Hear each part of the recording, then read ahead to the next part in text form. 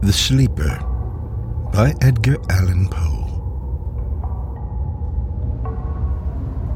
At midnight in the month of June, I stand beneath the mystic moon. An opiate vapor, dewy, dim, exhales from out her golden rim, and softly dripping drop by drop upon the quiet mountain top, steals drowsily and musically into the universal valley. The rosemary nods upon the grave, the lily lolls upon the wave, wrapping the fog about its breast. The ruin moulders into rest. Looking like Lethe Sea, the lake a conscious slumber seems to take, and would not for the world awake. All beauty sleeps, and lo, where lies her casement open to the skies, Irene with her destinies. Oh, lady bright, can it be right? This window open to the night? The wanton airs from the treetop laughingly through the lattice drop.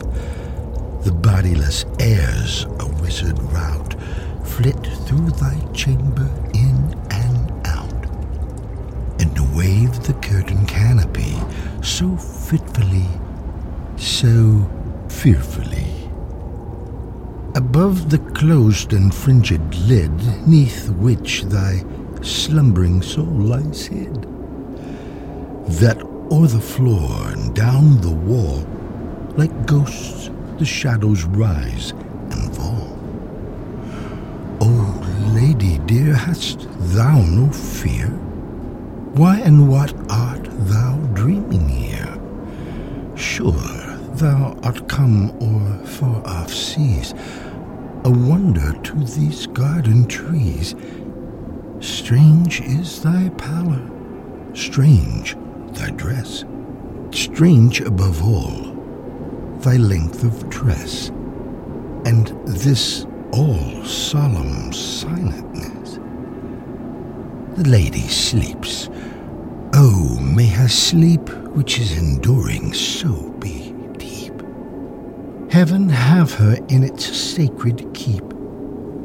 This chamber changed for one more holy, this bed for one more melancholy. I pray to God that she may lie forever with an opened eye, while the pale-sheeted ghosts go by.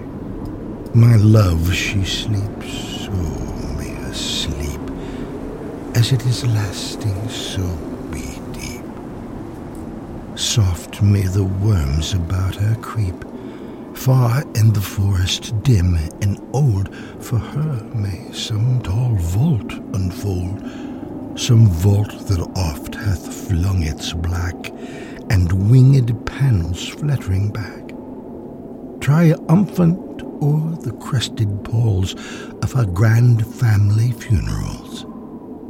Some sepulchre remote alone, against whose portals she hath thrown in childhood many an idle stone, some tomb from out whose sounding door she ne'er shall force an echo more.